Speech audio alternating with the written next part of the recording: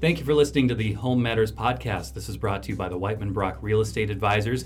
We are Ron and Lynn Whiteman and Randy Brock, licensed realtors in the state of Minnesota. We are here to provide you an exemplary real estate experience, whether you are buying or selling across any price range. We're here to team up with you and advise you on what's going to be the best route of action for you, whether you are a first-time home buyer, relocating, or you need just to find some more space. Find us at whitemanbrock.com. Give us a call, 507-208-2246. I get the right number? You are so good. Okay, well, thank you. One of these days I'm going to forget your number. You are so good. Thanks for listening, everyone. Ron and Lynn are alongside, and our special guest today is William Forsman. You might have seen William. Most likely you have, and he's downtown all the time. That's right. Hello. With a cup of coffee in your hand. Mostly with a cup of coffee in my all hand. the time. And running, sweating, sometimes right. crying. Yeah, now that you've got 15 locations. Luckily, they're all within a block of each other, so it makes it Yeah. transit at least somewhat. So thanks for being here today. Yeah, thank you. Thank you for having me on. Yeah, we're going to kick it off with some real estate info. Ron, what you got today? Well, let's talk about your hobby. Okay, yeah, let's talk about my hobby. What is your hobby? I have so many hobbies. It's the weather. It is the weather. The weather is a hobby. I love to talk about the weather. Fly fishing's a hobby. I love to talk about that. Well, your face has been out in the weather a little bit lately, so it's kind of fun to talk about. But yeah, today it's one of our colder days of the year, right? My goodness, yeah. And we've been spoiled this winter so far, haven't we? We really have. Yeah. So we get one day where it's down below zero, and it's a little bit of a shock to the system. Lynn came in here looking like the marshmallow woman. She did. Had 13 layers of clothes. I did. I've already taken 2 off. But yeah, with 35 below. It's so cold this morning that my 13-year-old son was wearing a hat, gloves, and jacket. Oh, wow. Wow. When Did you you're have to tell 13. him to? No. Wow. Without telling him. And it's so cold that my 16-year-old was wearing a hoodie. Wow. That seems appropriate, actually. There you go. And that was about it. I said, Drew, are you warm enough? He's like, yeah, Dad. Well, the thing we know about housing your home when it's this cold is if your furnace is going to fail, when is it going to do it? On the coldest day of the Worst day of the year. Absolutely. Yeah. And it's probably not going to even happen during the daylight hours. It's going to happen at night Right. when it's just running nonstop. So a question for anyone who's listening right now, think about the last time you changed your furnace filter. And if you can't remember when, please hit pause. Go do it immediately because your furnace is gonna happen gasping tonight. for air. Yes.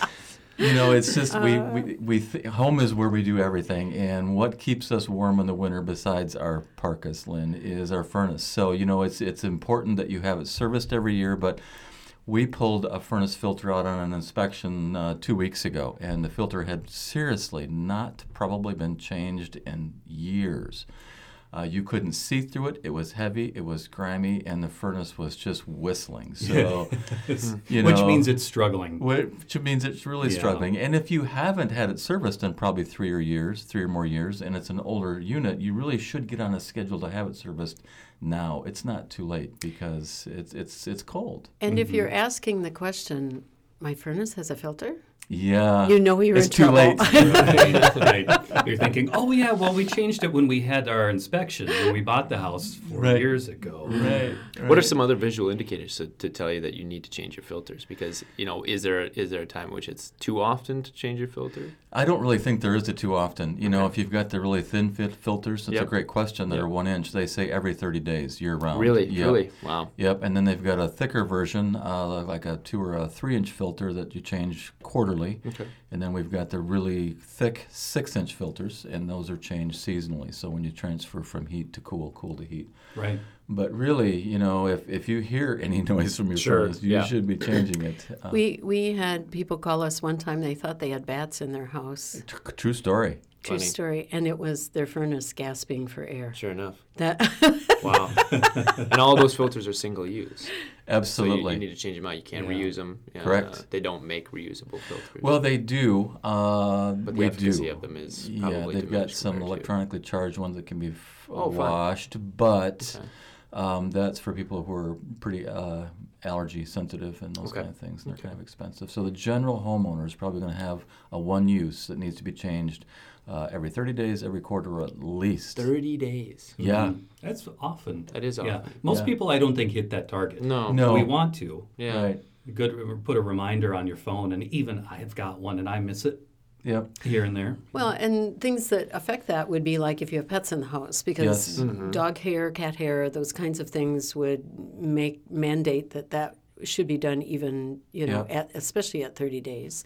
And to not really buy expensive filters because you do throw them away at 30 days. So the cheap ones really are okay as long as they fit your furnace. Exactly, and they even recommend, a lot of them are recommending that anymore, because if you get the real expensive and thick, high filtering, is that they'll even make the furnace struggle from the get-go, is that there's not enough air that can get through there, or it catches so much dust right away. Now, if somebody's listening and they have extreme allergies, and we've had clients who have real, low allergy tolerance, they end up probably needing to get that larger, filtration system anyway, that you probably don't want to be relying on those 1-inch filters. Correct. Yeah. And the other thing that we don't think about until we're cold in our houses is if you have a high efficient furnace, and how do you tell if you do? If you don't know, you look at the furnace, and if it's got plastic pipes coming out of it, the white plastic typically, it is high efficient, and those vent right straight out the wall. And so that becomes a problem if we have a lot of snow, and we're not probably at that point yet. But if the snow drifts up to the height of that pipe on the outside of your house, your furnace will sense that it can get no air, and it will shut off. Yeah, and again, you don't want your alarm to go off at 6 o'clock in the morning to get up to a house that's 40 degrees, and then have to go out and shovel a path. Yeah, and that was a very real problem last February, because we had 40 inches of snow in February. March was still cold. So, yeah, that happened quite a bit. I think it's even... Now, did we have some carbon monoxide issues, like a couple around the state? That's not, very common. But yeah, you don't want any of those pipes covered in a snowbank. You don't. Yeah. We have a neighbor who is a retired engineer, and we love engineers. I mean, we couldn't get along without them, but he is diligent. Every time we get a snow, he'll be out there with his broom brushing off all of his pipes out of his furnace. It's pretty fun to watch. Yeah. A quick aside to that, we have a client who's an engineer, and Ron and I went out for a pre-list appointment 2 weeks ago. We learned more about septic systems than we had ever known before. I don't even know if people who specialize in septic systems know as much as our engineer This client. guy probably just had a free afternoon and dug into it. He learned everything. It was You should have got fantastic. CE credit for that. We should have, yeah. What was your biggest takeaway? All right, so that the drain field can be overused to a point. So there's bacteria that are in the drain field that help the septic system operate. And when one portion of it has been overused, that the system will automatically switch over on its own to another section down the line. I had no idea. There are 3, yeah. And I can't even remember the verbiage that he was using, but it was fascinating. And so the bacteria is a critical element to the septic system for the drain field. Interesting. Yeah, it was fun, but this is outside of the tank when you say drain field. Yeah. So you've got your 2 tanks, and then beyond that, the drain field. So once the bacteria has depleted a specific area, naturally it starts to shift to a different area. Yep. Yeah. Wow. Yeah, I know. Septic tanks has become sentient. Yeah, and he was going on for like 20 minutes about fascinating. this. Yeah, but anyway, engineers, we love them. I mean, we kid. But we love them. I took us down a rabbit hole. Sorry. That's okay. No, that's good. okay. We could probably talk about septic tanks for this whole segment. We probably could. We should have him on. Absolutely. Anyway, let's get to business. William, thank you for joining us. Thank you for having me. We do see you, and actually, I saw you last Thursday night. I was out with a photography group, and we were doing Social Ice. Yep. Yeah. And I saw the back of you with a cart and coffee going quickly down. the aisle. Yeah. Well, and it's only when you're trying to move quickly that there's suddenly a lot of people in front of you. But yeah, we Social Ice. We had a presence for Thursday, Friday, and Saturday, and it was incredibly busy. And we were the first of the non-alcoholic vendors to ever be a part of that event, and along with Jerk King, who was providing food. And so we had no idea what to anticipate. So first night we came, swinging pretty heavy, and there weren't a lot of people. And so the second night we came, a little short, but of course Friday and Saturday night were the busiest. And overall they saw, close to 70,000 people in attendance of that event, which is the largest attendance they've ever had. And we hope that now, because it appears to be a more accessible event that more people are willing to come downtown. And we definitely saw a lot more kids out past, 7 o'clock, and that was really encouraging. And a lot of people came up to us specifically and said, I wouldn't feel that the need to come down here were I not aware of the fact that there were options aside from, just booze, which is really, really cool. Yeah. So that's really good. To that effect, it was extremely busy Friday and Saturday, which involved a lot of cardio on my part. Yeah, I saw you. Back and forth between the locations, which is funny. You because look very svelte. oh, good. Care of yourself. Wonderful. Anyway, tell us a little bit about you. Yeah. You're I think local, if I remember right. I am, yeah. So I was born and raised in Eyota, Minnesota. So in fact, I'm sporting a jacket today. I says did Eyota actually Sportsman's notice Club. that red jacket. Yeah. And went to school at Del Rio High School and did a brief stint in college at the North Dakota State University in Fargo, because I did not think that southern Minnesota was cold enough, so I thought I might try it out. Go north. Yeah, well, we cancel classes at a certain point in Eyota because it gets too cold. In Fargo, they do not. So you would get they to just do it. 45 below, and you'd still have people walking to class, which was incredible to see. But after my time in college, I came back home and was in the process of looking for employment, and I was kind of in a number of touring bands at the time, and we were playing shows all over Minnesota. And one of my guitarist for one band was also a solo musician who played shows in local coffee shops, and one of the coffee shops happened to be the coffee shop that was previously located at 315 South Broadway. It's called Press Coffee and Tea. Mm-hmm. And at that time, I was explore in kind of a had asked if they were hiring, and sure enough they were, but it was only for a dishwasher's position. So I was like, well, probably pays more than playing music, so Sure. it's a step up. Yeah. So I started there and just very slowly grew a love for the community and being able to connect with people over coffee, and being able to kind of share an excitement for the service industry with people, because I really didn't have kind of a platform to be able to connect with people up to that point. Music was my way of connecting with people, and you don't necessarily get that same face-to-face time with them as you'd like. You're up on stage, they're in the crowd, and by the time you're done with playing, you want to leave because either the show was really bad or you're very tired. You're tired. Very tired. So at that point, took on more responsibility, and began making coffee. Of course, I didn't necessarily get to have that same agency that I do with the position that I have with Cafe Steam. So in that transition from press to Cafe Steam, I took on a leadership role, and I always kind of had it in the back of my head that I would either like to start up something of my own or be able to purchase into the business, and the latter of which happened first. So I saved up enough money. I think there was a point in time where I was only spending like $20 a week on food and gas to get, because I was determined. That's remarkable. I was determined. Of course, yeah, and that I was going to save up enough money to be able to do that, and eventually was able to. And that was a point at which we only had one location, and very quickly thereafter we expanded to our second store in the Hilton DoubleTree. And then this past year we opened up 2 more locations within the course of a week of each other, one in the One Discovery Square building, and a partnership with Thesis Beer Project, which is out on West 2nd Street. So Right. Wow. So to go back a bit,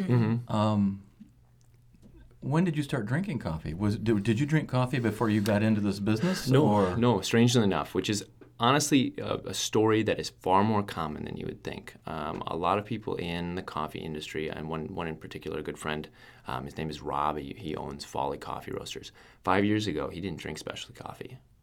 Now he owns one of the most reputable coffee roasters in Minnesota. And it's really cool to see, because you approach it from the perspective of a consumer. A lot of people that have been in specialty coffee for, let's say, a decade and are now trying to do a new venture can sometimes get themselves caught in the weeds, because they're focusing, and this was it's actually piggybacking on a big discussion we had at the Minnesota Coffee Collective, a meeting that we had just a couple of days ago, where what is it we're trying to communicate to people? Is that first introduction to coffee that you're tasting good coffee, or are we trying to communicate to you that why this coffee is more expensive, and is that what's bringing you in? Two trains of thought that are kind of, if we're looking at the different industries that are operating in coffee, those, from my experience, that are approaching coffee from the sense that it needs to taste good first rather than trying to communicate to somebody why they should be drinking this coffee. That's going to be the introductory portion for a lot of people. That's really going to get them invested into it. But approaching it from the standpoint of a consumer, where it's more about the experience, it's less about how I'm selling things to you. And so that is what allowed us to kind of, for me personally, be able to find more traction than a lot of people. It's interesting because I remember drinking coffee for the first time. Of course, I'm a different generation, but I did it because I needed caffeine and had very little. Yeah. My job demanded that I was awake, and I had very little other resources for caffeine. But at that point, it was heavy cream, a little bit of sugar, because we were drinking probably something equivalent to Folgers at the time, and it was terrible stuff. Yeah. But then you start getting used to the caffeine in your system, and so then I went black coffee, and now I've developed so I love the taste of it, but I'm not. Yeah, it's got to taste good. And there was, as I was listening to you, William, there is Coffee's made a comeback, because there was a season when people were into the caffeinated beverages like Coke and Pepsi and stuff like that. And that generation is still out there. That they, some of them, that's what they have in the morning versus a cup of coffee. But coffee's made a real comeback, and people are discerning, and it's kind of fun to see it, because there is so much attention around the craft beers and things like that, and that's not a bad thing, but to give people choices. Yeah.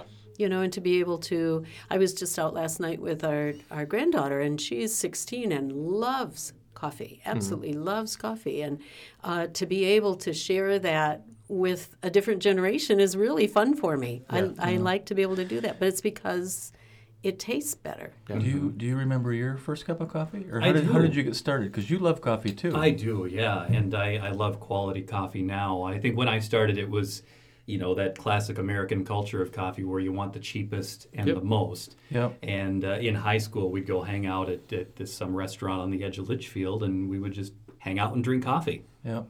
Together, and that was the stuff from a can, Yeah. Was that your first experience with coffee, you think? I think so, pretty much. My parents drank coffee every morning, and I probably tried a little bit, but never really at home first. It was with friends, and it was maybe that culture of hanging out with people that was more responsible for drinking coffee than anything else. Yeah. And I think that's what I love about it. I grew up in a family where the coffee pot was on all day. There was constantly, but it was cheap coffee. And my brothers were young, and they were drinking coffee, and I never drank coffee because I just didn't like the taste of it. And then after Ron and I got married, we started to explore that together, and, I finally developed a taste for it. But for me, I do love the social of it. I do love to be able to sit in an environment that allows me to interact with people and just enjoy the beverage as well as the conversation, which is where all of these new businesses are targeting. Absolutely, and so what I'm hearing from you guys is that a lot of your first experiences were a part of being a part of something, being in a community, and sharing in a culture or cultivating a culture. And for me, that first experience with coffee was when I would be in grade school, and before school, I'd go up into my parents' bedroom and I'd watch cartoons. And of course, my dad had already left for work, and he'd left his coffee mug on the nightstand, and I could smell. Dried coffee has a much, if you take the residual coffee at the bottom of your cup and allow it to dry, and it has a much different aroma than coffee when it's actually in liquid form. It's a lot sweeter. It's a lot stronger because the surface area is a little bit different and it's more condensed. And I would smell it. I wanted to have some of it, but then I would actually drink coffee itself, and I think, why would people put this into their bodies? And that hasn't changed a lot, because there's still some coffees I drink today where I wonder, why would somebody put this into their body? That's funny, because we were on a road trip this last year, and we were in a little tiny restaurant along the Mississippi in Louisiana. Mm-hmm. And that we always have coffee, and it was Folgers, and I'm here to tell you I didn't like it. Sure. It was he said to the server, "This is really good. What is this?" and Lynn looked at me. It's Folgers. We just take the old grounds and pour more on top, right. and we empty it every couple of days. There's a line out of a movie that my father and I watch I've probably seen it 20 or 30 times, where at the very end of the movie, there's it's called No Country for Old Men. And so there's that part at the end where he shows up to the shack and the primary character goes over the coffee pot, and there's a fellow that's clearly has lived in this shack for by himself for a number of years, and all he has is cats, and it's out in the middle of the desert. And he goes to pour himself a cup of coffee, and he goes, "Is coffee fresh?" And he goes, "Should be. Brewed it last week. Make a fresh pot once a week, whether or not I have to." And it's wonderful. And of course, I always get a kick out of it because. But even from its inception, coffee was very much about community. You can look at its history and trace it back to its origins in Ethiopia, and as it makes its accessions into the Middle East, into Mecca, and the kind of the genesis of this modern coffee house took place, where people would discuss politics, sometimes controversial topics, to the point where people would become so animated by the consumption of coffee and the way in which they would speak that the government would impose laws against coffee houses or things like this. But very much it's been entwined with the culture and community. And so in forming Cafe Steam, we wanted to kind of embody that ability to cultivate an organic experience that is within that coffee house concept, where our mission statement is in line with a short story by Ernest Hemingway. It's called A Clean, Well-Lighted Place, and it's a relatively brief story, but it's an interaction between in a cafe where an older waiter and a younger waiter are discussing kicking out an old man that's been there for too long. And the younger waiter says, I just wish he would go somewhere else. It's late at night. I want to go home. And the older waiter says, well, he has every right to be here because everyone needs a place that's that third place, or that clean, well-lighted place. It's not work. It's not home. But you can use it to any degree that you want to. And that's hopefully what we're able to create with our space. So there, you've gotten the mission. That's a great story, because it is, and I don't think about it in that terms as a third place, but we often will, go hang out at that third place, because it is not the office, which has its feel, and it's not home, but it is. It's and you've done that very well in all of your locations. It's very comfortable to be there. The room of requirement for Harry Potter fans. Yeah. That's right. Yeah. That is a little moment of enlightenment for me too, because I remember that in college, where I never wanted to be. I didn't want to be on campus necessarily, in a classroom, in school.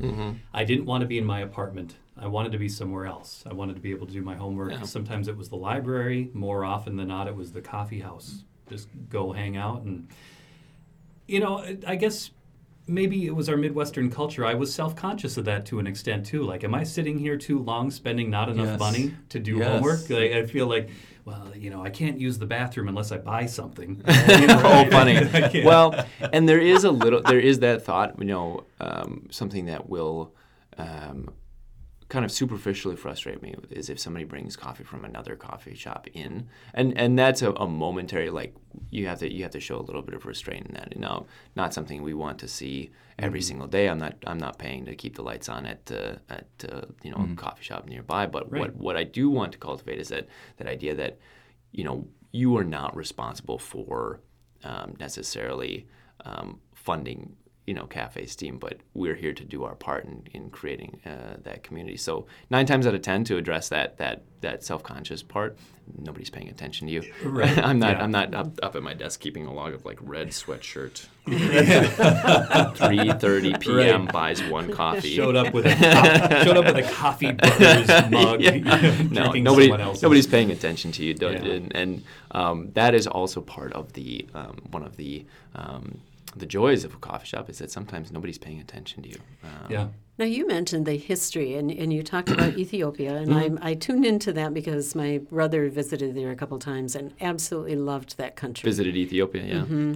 Absolutely loved it there. And he was, into agriculture and, sharing of ideas and things like that. But talk to us about why Ethiopia. Have you been there? I have, yeah. I've actually had the joy of being in Ethiopia and Kenya to explore where it is that we source our coffee. So that was primarily for the purposes of expanding my knowledge of coffee. You can read as much as you want about coffee, but until you get on the ground and understand how difficult resources are for a number of these farms and washing stations and drying stations, you really can't conceptualize your role in a sustainable supply chain, and understanding how the impact that you can make from your end in order to increase the livelihoods of those that are working for something that you don't even consider on a daily basis, or you don't think necessarily that difficult about, or that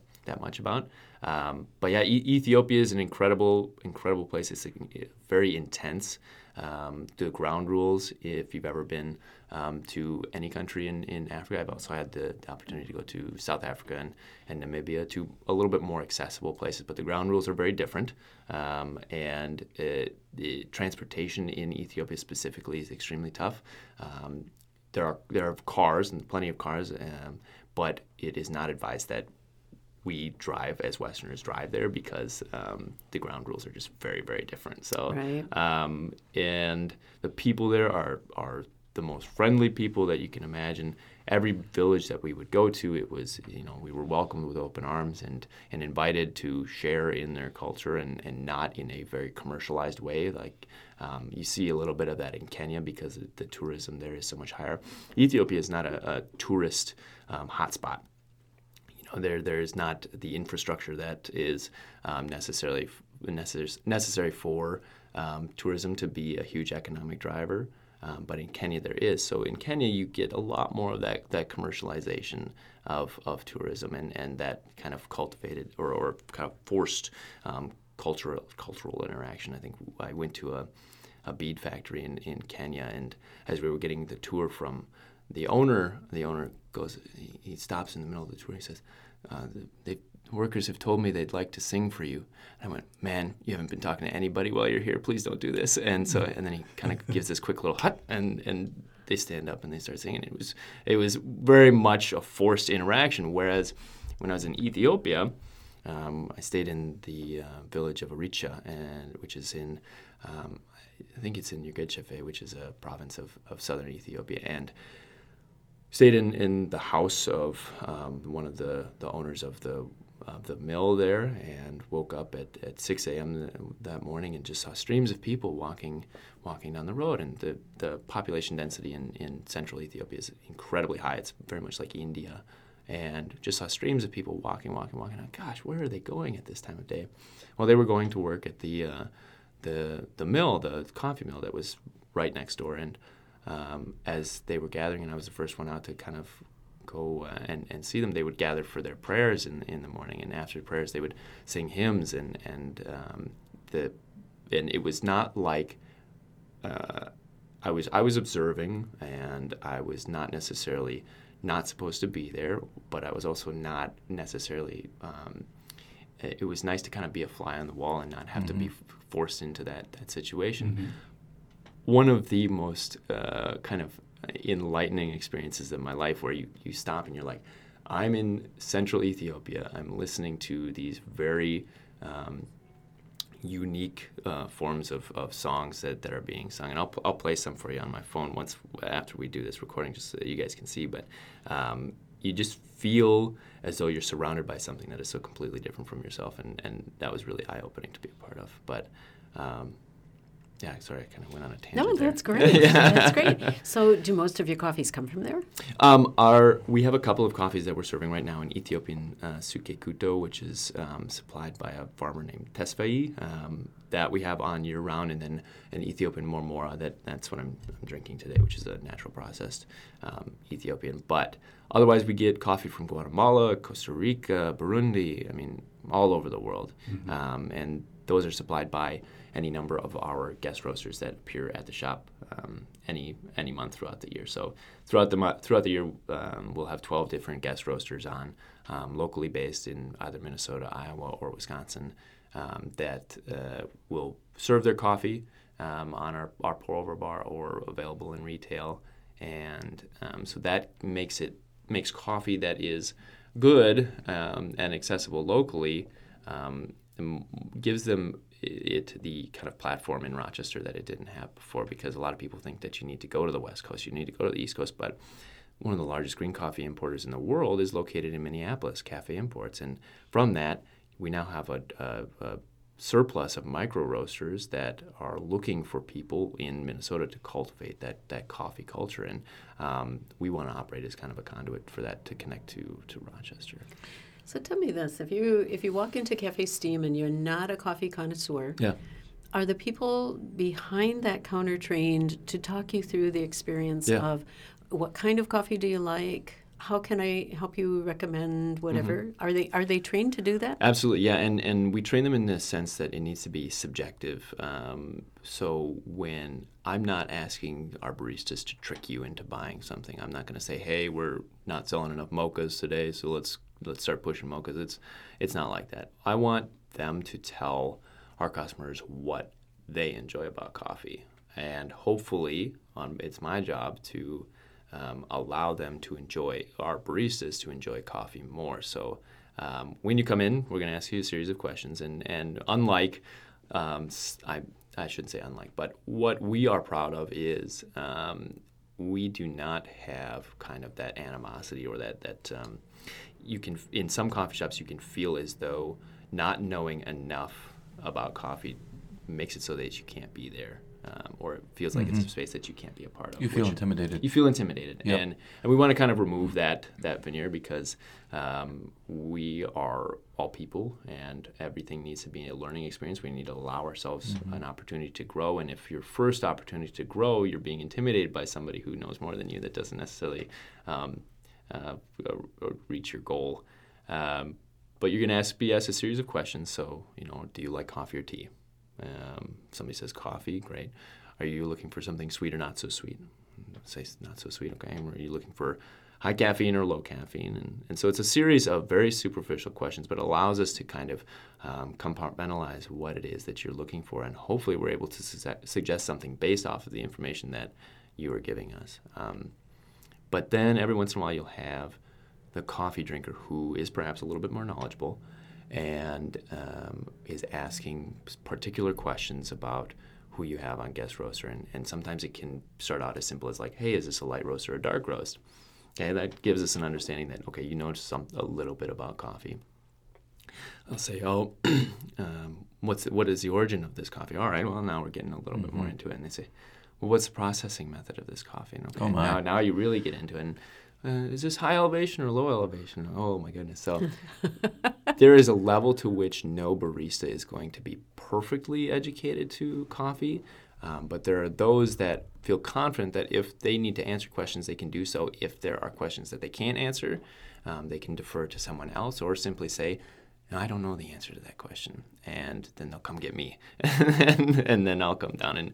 And that's the point at which, if I get really excited, because if somebody really wants to talk coffee, then I can talk their ear off for a couple hours. See, I was going to ask, which one do you hang out in so we know? I'm at most of them every single day. I think the only one that I'm not at every single day is our Thesis location, just because it's a little bit on the periphery.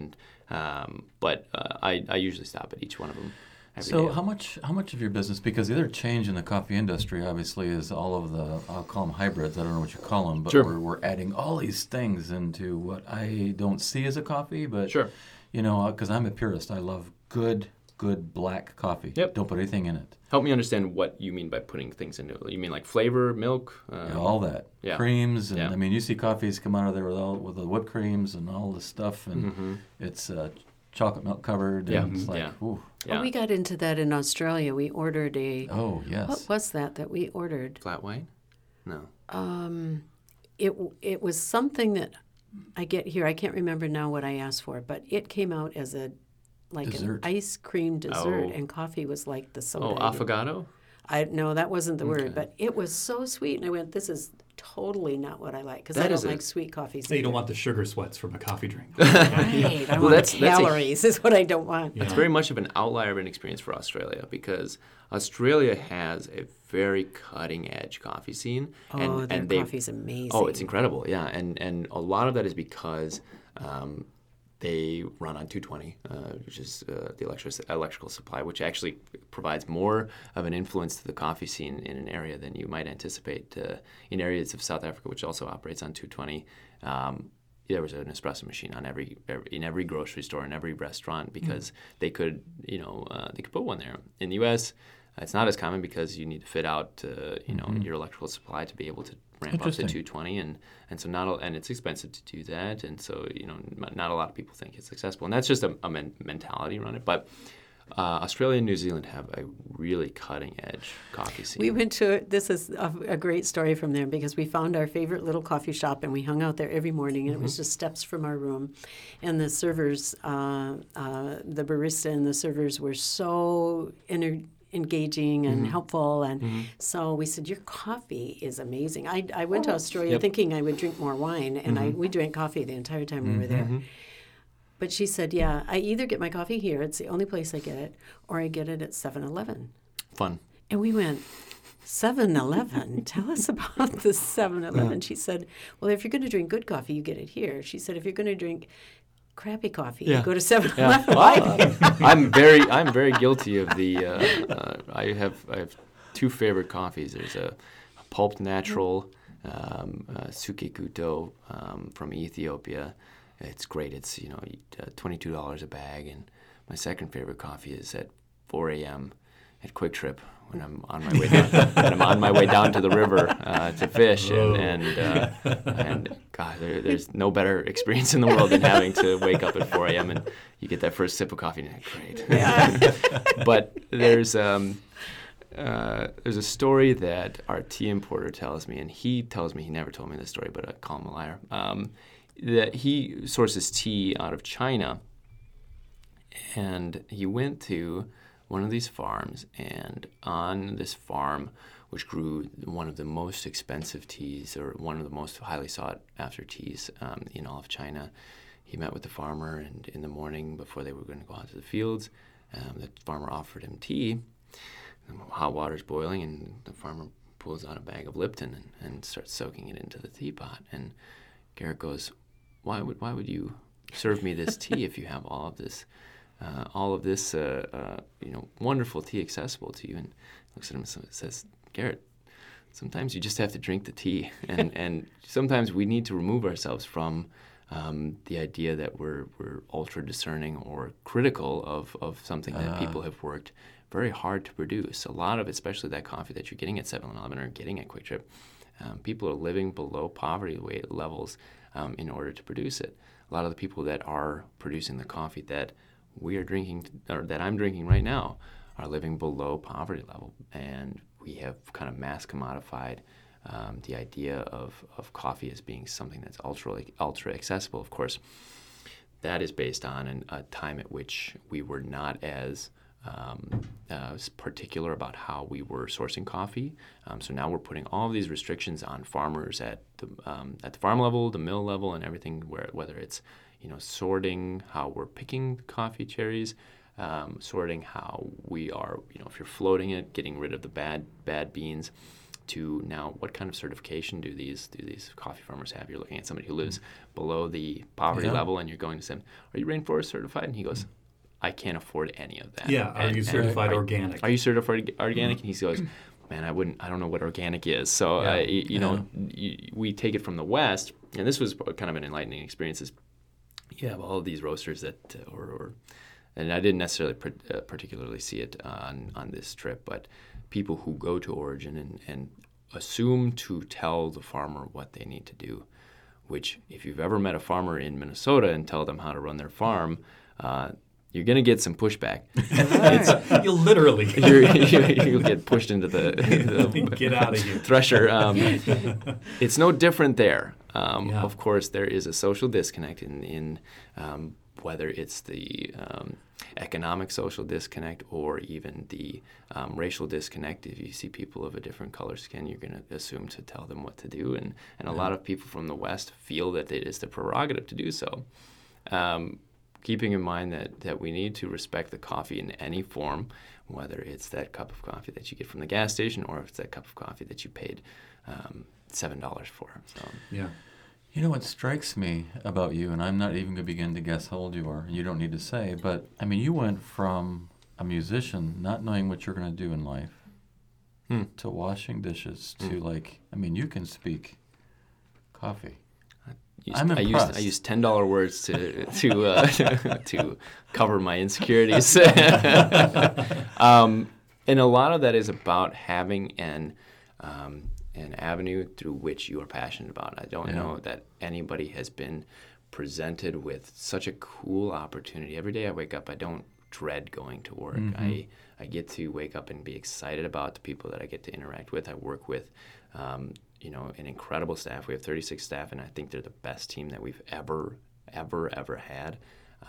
And they do so much hard work to be able to follow in a vision that you share with them, which is super crazy. When you have now, at least from my standpoint, when you have a vision and an excitement in something and people share in that with you, and it's no longer your thing anymore. So now you have a responsibility to it to continue to cultivate it for their sake and for your sake, which is really cool. But yeah, just being passionate about something, having positive feedback from that passion is incredibly motivating. When you can do something that you think is cool and somebody else thinks it's cool is nice. And transitioning some of that experience as a musician is you're always trying to think about how am I being seen, how am I being portrayed, and I think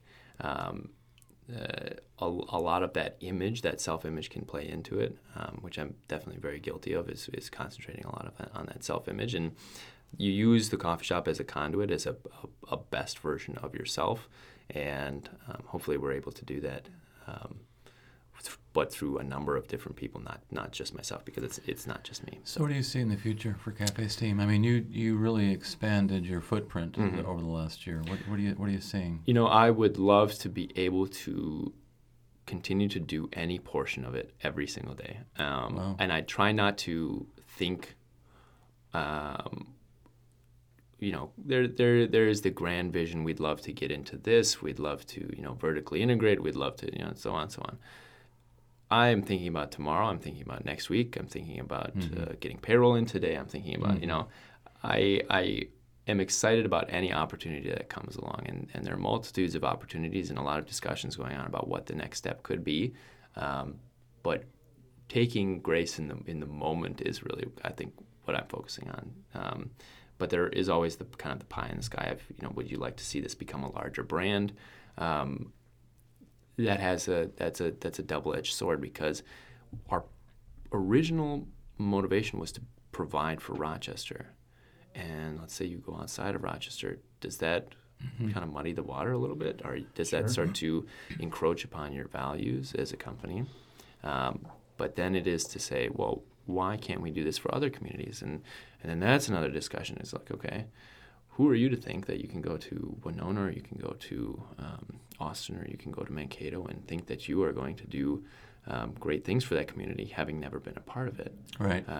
And that's where a lot of the difficulties that these chains have coming into any small communities, that they think that they know what the city needs, and having never been a part of it. So I kind of work myself into a corner about whatever the next step is, and oftentimes the next step presents itself, and we execute upon that next step. It's probably easy to overthink it too. You're probably thinking Rochester-centric, but at the same time, you are also Southeast Minnesota. And We are a regionally recognized brand at this point, and I don't know that you can go to any roaster in Minnesota or the surrounding area and they don't know who we are. Right. Whether we've had interactions with them at any events or whether we've served their coffee in that, and so I guess I want to make the coffee scene in Rochester seem present and seem what's the word? Seem I guess present would be the word, but relevant. So the coffee scene for Rochester, how important is that? There are two different dynamics. There are the independent coffee shops and there are the chains. So Starbucks, Caribou, Mocha is kind of on a middle ground of those two. Supporting the independent coffee shops is incredibly important, but that is not to say not to support the chains. What contributes to kind of vitality and vibrancy are independent coffee shops because they have equity. They're more interested, and a lot of them, their margins are a lot slimmer. They're making less money.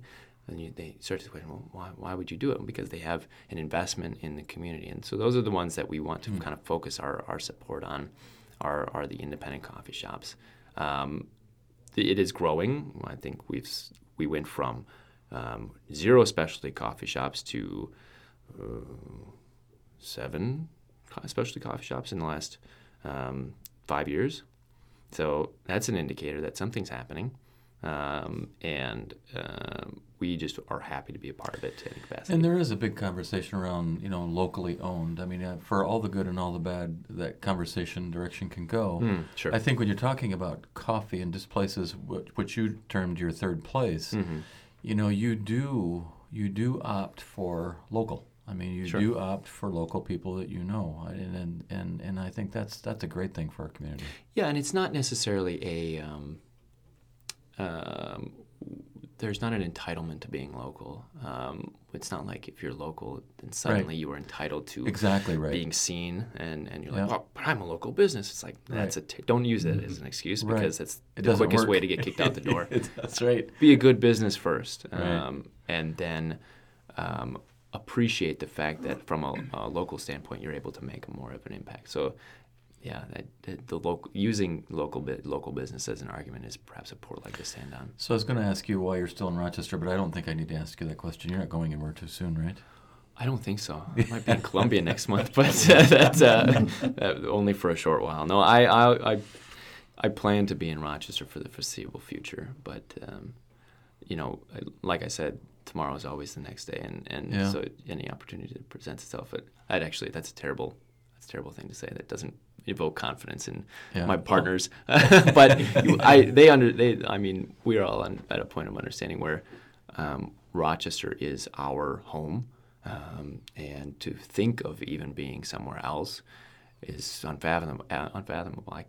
I look at what other people do for work, and I can't imagine doing that every single day. There are jobs that I envy, mostly landscaping jobs. Drive past people who are working for the city landscaping, and I go, boy, that would be fun.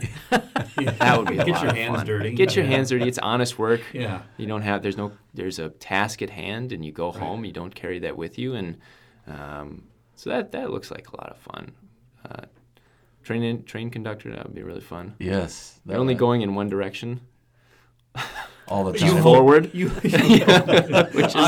is good. And that's more of a metaphorical job description. Back to the local thing. I was going to say that I visit often, and I don't go because you're local. There are a lot of places. That's great. It is. I go in for a quality cup of coffee. Because you've got a great cup of coffee. I know that I can ask if you've got a light roast on tap, because I love flavor to my coffee. Total snob comment right there. No, that's good. And we then could dig into that. In addition to that is almost every time I'm there, I see the owners. I just so happen to know them. I mean, you've got a couple sets of owners, right? Yep. So one couple, my kids played soccer with their kids.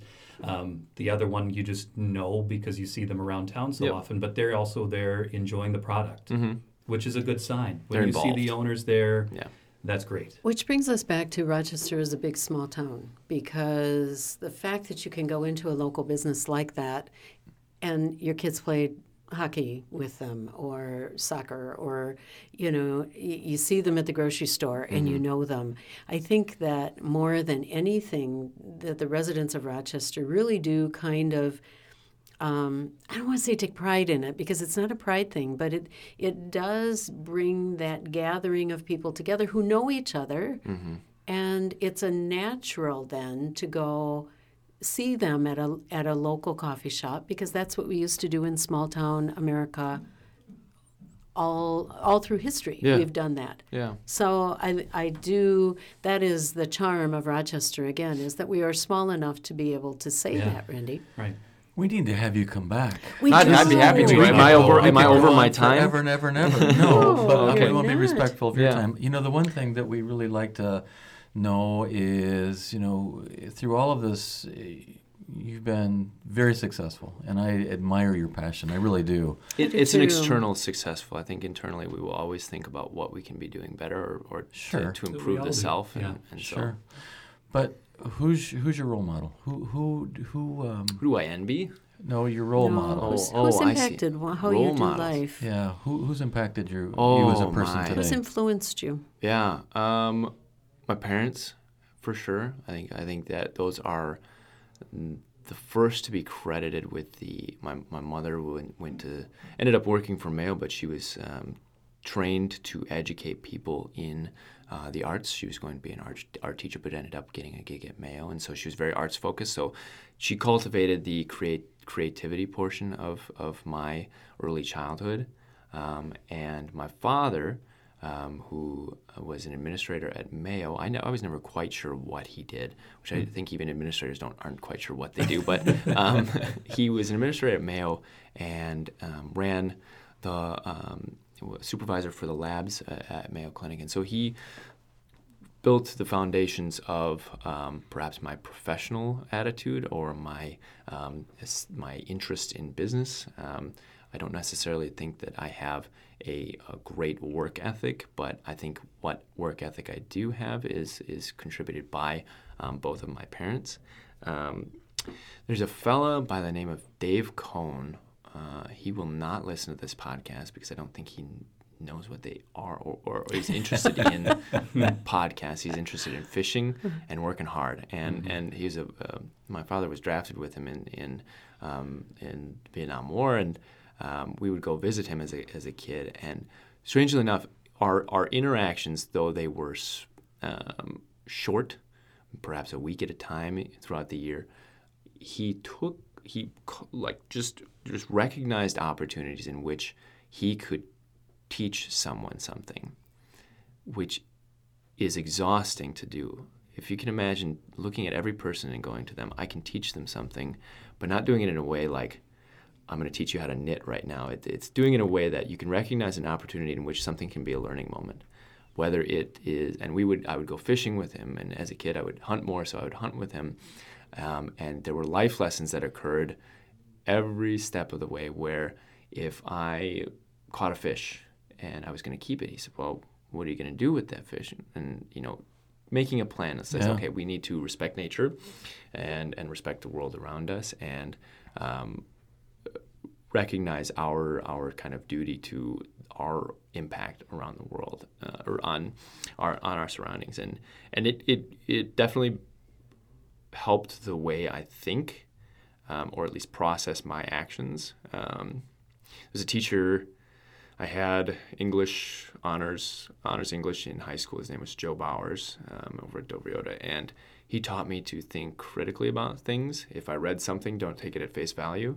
Understand that while an author may write that a blue curtain is a blue curtain, perhaps it has some deeper meaning. Perhaps it is reflective of the mood of the author, that they're sad or that they're melancholic or something like that. So there's a difference between a summary and a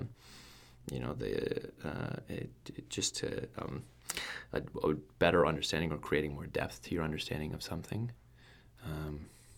That's awesome. I take pieces of every person I've ever interacted with and contribute them to my life, or at least try to. That's awesome. That's the answer to it. That's amazing. I think everybody does. I don't know that there's one person that I can contribute as a role model, but there are attributes of every person that you find admirable, and you take small portions of them and attribute them to your life. That's a great life lesson, actually. It is. I hope that's, Thank you so much for being here today. For sure. This is awesome. Feels Cool. amazing. Yeah. William, thank you very much. Hey, thank you very much. Where are people going to find you? Where are your Cafe Steam locations? My staff can find me at our Broadway location most of the time, and I am about town. So when I'm not doing coffee, I also have a photography business that I do on the side, which is how I kind of got connected with Ron a little bit more. We had done a photography class for them, and so our Broadway store is where you can access me and or any location for moments at a time. So wonderful. Yeah. And you're on the internet, right? I am. Yeah. Instagram. Yeah. W_Forsman.